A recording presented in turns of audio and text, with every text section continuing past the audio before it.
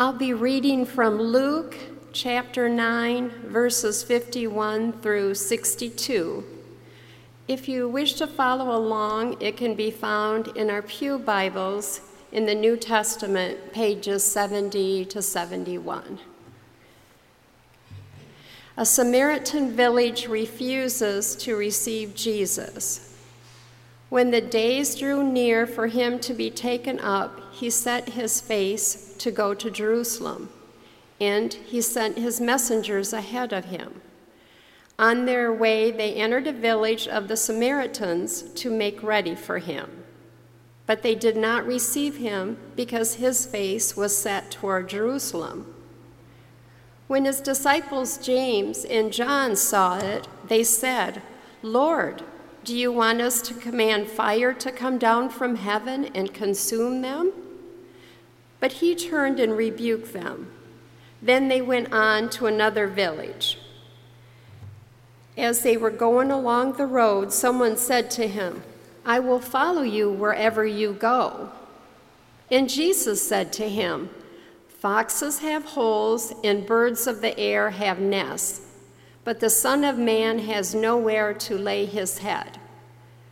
To another he said, "Follow me."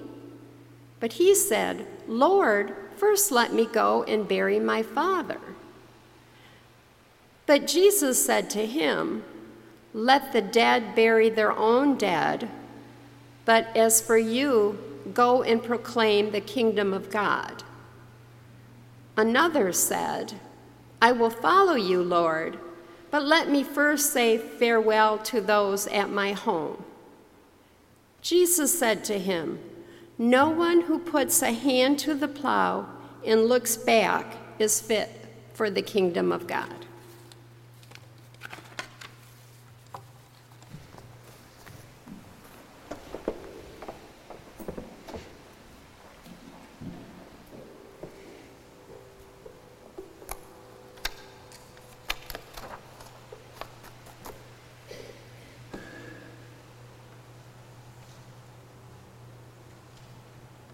Jesus was on his way to Jerusalem. And on that trip, he chose to pass through Samaria.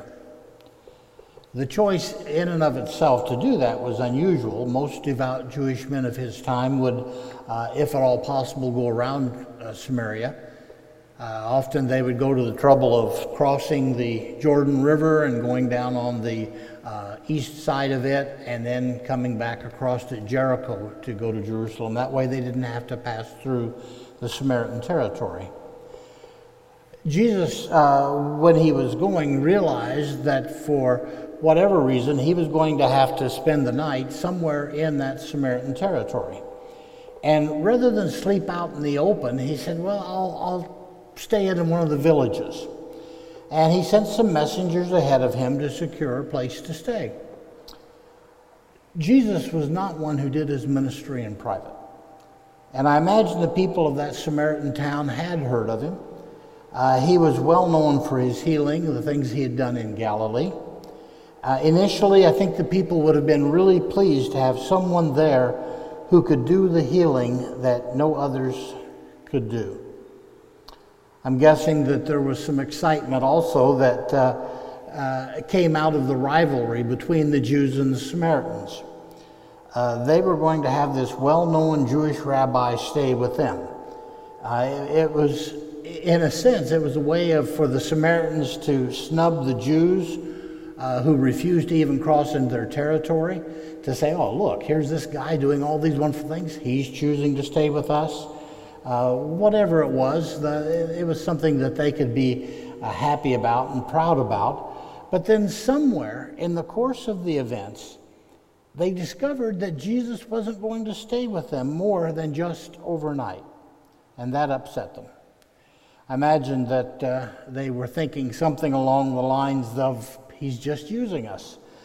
We wouldn't even be noticed if he didn't need a place to stay on his way to, and they would have found it hard to even say the word, or distasteful, on his way to Jerusalem. You know, that kind of thinking is pretty common. The reaction is also pretty common. If someone doesn't value us, then let them find someplace else to stay. We don't want to do anything that will help them to be comfortable. And so they canceled his reservation, in effect. He was informed that he didn't have a place to stay after all. Now, I think any of us would be somewhat angered by that attitude. Carol and I are on our way south from here. That's why I didn't bring Sirius along, because we were going to be doing things, and our plans got messed up because of my son's mother-in-law's death, but we're still going down to Indiana tonight as soon as we finish here. And I think I would be really angry if I got down there and the people at Pokagon State Park, which is where we're staying tonight, said, well, we found out you're going to Indianapolis and we don't want you to stay here if you're going on there. You know, stay here longer, but if you're not going to do that, then you don't have a place. Well, I imagine most of the followers were angry at the treatment given them by the Samaritan village. They would have been tired. Remember, this is not just a comfortable drive. This was walking that they were doing. And now all of a sudden, when they thought they were done, they had to go look someplace else. And it's James and John, his brother, who are the ones who speak up. The two brothers wanted to teach those people a lesson. They were aware of the uniqueness of Jesus and the power that was with him, and they asked if they could call down fire and destroy those ungrateful nobodies. I think the reaction is probably pretty normal when someone does something to a friend, and in this case it was to a friend and to themselves. They wanted the offender to regret it. After all, it wasn't fair. If they couldn't find another place to stay, the result would be that they would have to spend the night in camping in the open, and it seemed to be an inborn part of our nature to wish fairness and to want those who are unfair or who hurt us to be hurt in return. Well, when all this happened, Jesus had a rebuke ready. However, his rebuke wasn't for the Samaritans. It was for James and John. Jesus said they were the ones who were out of line. Being a follower of Jesus means that our behaviors have to be different from what would normally be expected. Revenge is what's normally expected. Jesus calls on us to show mercy. In the scripture passage that was read following this incident with the Samaritan village, and perhaps I should say this incident with James and John, there are 3 encounters with people who want to follow Jesus. And these encounters highlight what it means to follow Jesus and how it's different from just doing what seems natural. They sort of, to me, amplify what he said to James and to John. In the first case, a man comes to Jesus and says that he's willing to follow Jesus without reservations. I'll go wherever you go. But Jesus, in response, says that I don't have anywhere to go. There is no place where Jesus would be able to lay down his head and say, I'm home. It just wasn't that way. Was the man willing to go that far? The next man was actually approached by Jesus, and Jesus asks the man to follow him, but the guy explains that, well, yeah, I'll follow you, but I have something I have to do first. What he had to do was a very important family ritual, the burying of his father. And that wasn't something to be taken lightly. And I think any reasonable person would agree that he had to take care of his family first. I think that probably would be true today as much as it was then. But what Jesus said was the dead could bury their own dead. The call to follow was right now. And despite what it might mean in the future, the only acceptable response would be to follow Jesus. Following Jesus was more important than anything, even the burying of one's father. In the third case, Jesus is approached by a man who says that he will follow on one condition. Jesus had to wait while the man said goodbye to his family. And again, that isn't an unreasonable demand. You don't want to go off somewhere without letting your family know you're okay and what's going on. But Jesus responds that following him has to be without conditions. If the man was to follow Jesus, the past must be in the past, and the future must be only following Jesus. Now, over the years, I have heard these passages explained in different ways. I've tried to explain them in different ways. And, one being that the man burying his father, that might mean a long delay. The father might not even be dead at that point. He'd just have to wait until he died and then bury him. Case of the man who wanted to say goodbye, it could have meant a long celebration. They were big on celebrating events like that, and it would be time for everyone to get together, and that would take time. But I think all those explanations really miss the point of what the Scripture was teaching. It's not about the details there, it's about the overall attitude. The common thread running through these 4 incidents, the Samaritan village and the 3 men, in each case we are dealing with the concept of what it means to be called into the service of Christ. The call can come in a variety of ways, but we have to decide how we're going to answer it. And answering the call of Jesus will require acting in a way contrary to the common way of relating to our world. There's been a mistaken notion on the part of some people that only pastors or missionaries or chaplains are called by God and that others are just Christians. I'm just an ordinary Christian, not a pastor or something like that. Well, along with that notion is the idea that pastors and missionaries and chaplains are ones who do the real work of ministry. Everyone else is just there to support their work. Well, actually, nothing could be further from the truth. Each and every person who becomes a Christian is called to the work of the ministry. Some people are also called to the pastorate. Others may be called to mission service. There are others who are called to teach school. There are others who are called to be housewives and mothers, and there are others who are called to any number of occupations. But the primary calling for each and every one of us is to be servants of Jesus Christ. We aren't called to live a spotless and pure life. Indeed, living a pure life is desirable for its own sake, but not a part of our call. We are called to give ourselves in service to the kingdom of God and nothing less. It's certainly not true that a person is called to be a Christian and then sit back and do nothing but bask in the glory of the Spirit of God. There may be basking in the glory of God in heaven, although I tend to doubt that's what heaven will really be like. But here on earth, that's definitely not our calling. We are called to be active servants of the Most High God. And our salvation isn't just so that we can do nothing. We're saved so we can be free to carry on the work of the kingdom of God. You are called by God. The Scripture plainly states that no one can come to the Father unless the Father calls him. If you're a Christian, you are one because God has called you. You may reject the call, but you become a Christian only in answer to the call. Think for a moment about how the people in the passage that I read reacted to the call of God. The call to the Samaritan village was to be of service to the master, and they refused to answer the call. And we don't know for sure all of the details, but one of the reasons was that their goals did not match the goals of Jesus.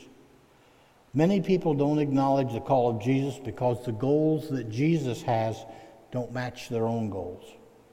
We are called to follow and to be like Jesus. We are called to tell others of the Savior.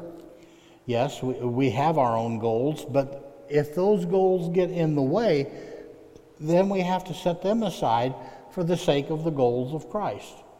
We may have goals to be liked by people, and that will actually get in the way. We may want to be free from anxiety of people saying things to us, but that may get in the way. Our goal may be to be comfortable and not give up our favorite television program or other entertainment, but if that goal gets in the way of doing what Christ wants, then it's a problem. And I'm not saying that a favorite television program or other entertainment is wrong. I'm saying if it gets in the way of serving Christ. The question is always, again and again, does our goal match the goals of Jesus? We, like the Samaritans, want life to be as comfortable and easy as possible. It's okay for Jesus to be a part of our lives if we don't have to give up our goals. In the case of the Samaritans, the goal was to keep themselves separated from the Jews and to let the Jews know that they weren't welcome. Samaritans had a long-standing feud with the Jews, and a great Jewish teacher was welcome only if he wasn't using the village as a way stop on the way back to Jewish celebrations. It's okay for Jesus to call us as long as the call doesn't demand that we do something that goes against our prejudice and our feuds. It's okay as long as Jesus doesn't lead us to work with the minorities who don't deserve our consideration or refugees who want a better life. It's okay as long as we don't have to deal directly with what we might call the sexual perverse or with alcoholics or drug addicts. We say it's okay with those exceptions. Those don't meet our goals. We say in actions, if not in words, that only then, when our conditions for comfort are met, is it okay for Jesus to be a part of our lives. But if Jesus demands too much, we think we can ignore the call and let him take up his lodging elsewhere. After all, if we need him, he'll come at our call. He loves us. Others see their call from the point of view of James and John. For them, it's a matter of pride to be a Christian. If anyone challenges our position as spokespeople for God, then we are too willing to call down fire on their heads. They will call for the killing of gays or the killing of Muslims or the killing of anyone who doesn't agree with us. We may see our purpose as putting ourselves in the position of power, and we dare not let anyone shun us and go free. They have to be punished. Even today, there are those who rejoice when something bad happens to enemies. Far too many Christians rejoice when our enemies suffer some harm. And if it is only one Christian who rejoices, that's one too many. If we have the courage to listen, the voice of Christ will still come to us. You don't know the spirit you're a part of. One of the things that happened many years ago that really bothered me tremendously was when Osama bin Laden was killed. And Facebook was flooded with people rejoicing at his death. And boy, we're glad to get rid of him. I'm not unhappy that he is gone and that something had to be done. But to rejoice in the death, that isn't Christian. It just simply is not. Christ was not rejoicing in the death of people, and if he had any reason to, Samaritan village would be in a good chance. And he said, that's not the spirit that we are of. We are called to follow Jesus, the resurrected Lord who triumphed in obedience, even obedience to death on a cross. Some people receive the call of Jesus without counting the cost. There's no place of security on this earth for those who are Christians. We're strangers. We're passing through. In the end, we really don't have a place to lay our head. Are you willing to make that kind of commitment? To follow even if it means you will be homeless? It sounds easy to follow Jesus when you have the security of home and family around you.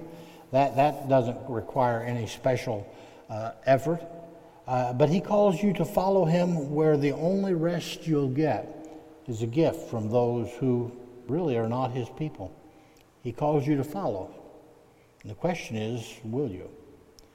Jesus called one man to follow, even though it meant giving up traditional obligations. The young man who wouldn't bury his father would be as dead to the rest of his family. But Jesus was calling the young man to an irrevocable calling, whatever the cost. Jesus calls you to do the same.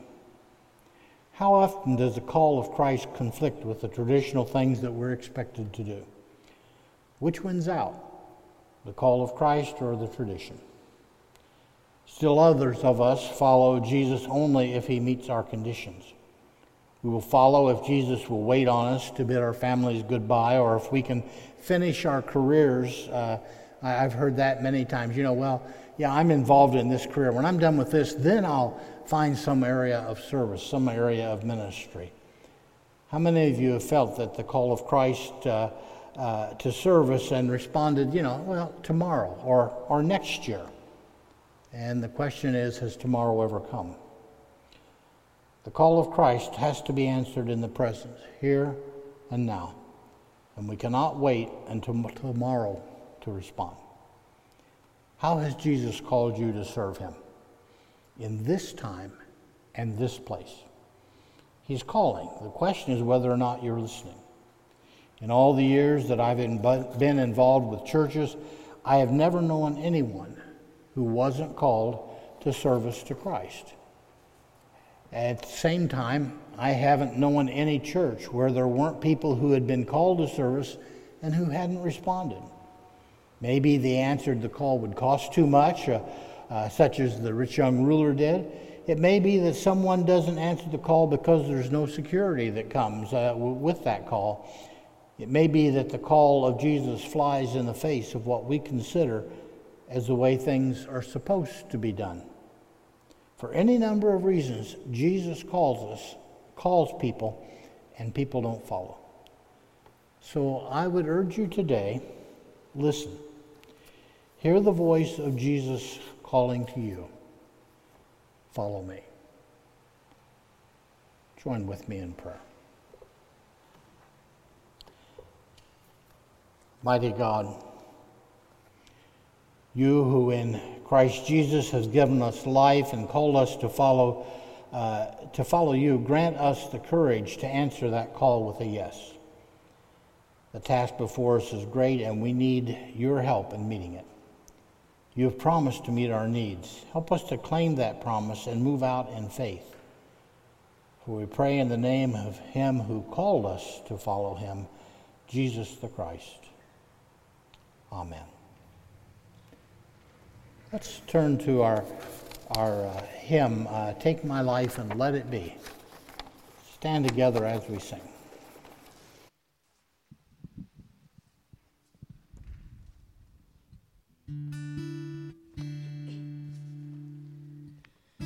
Take my life and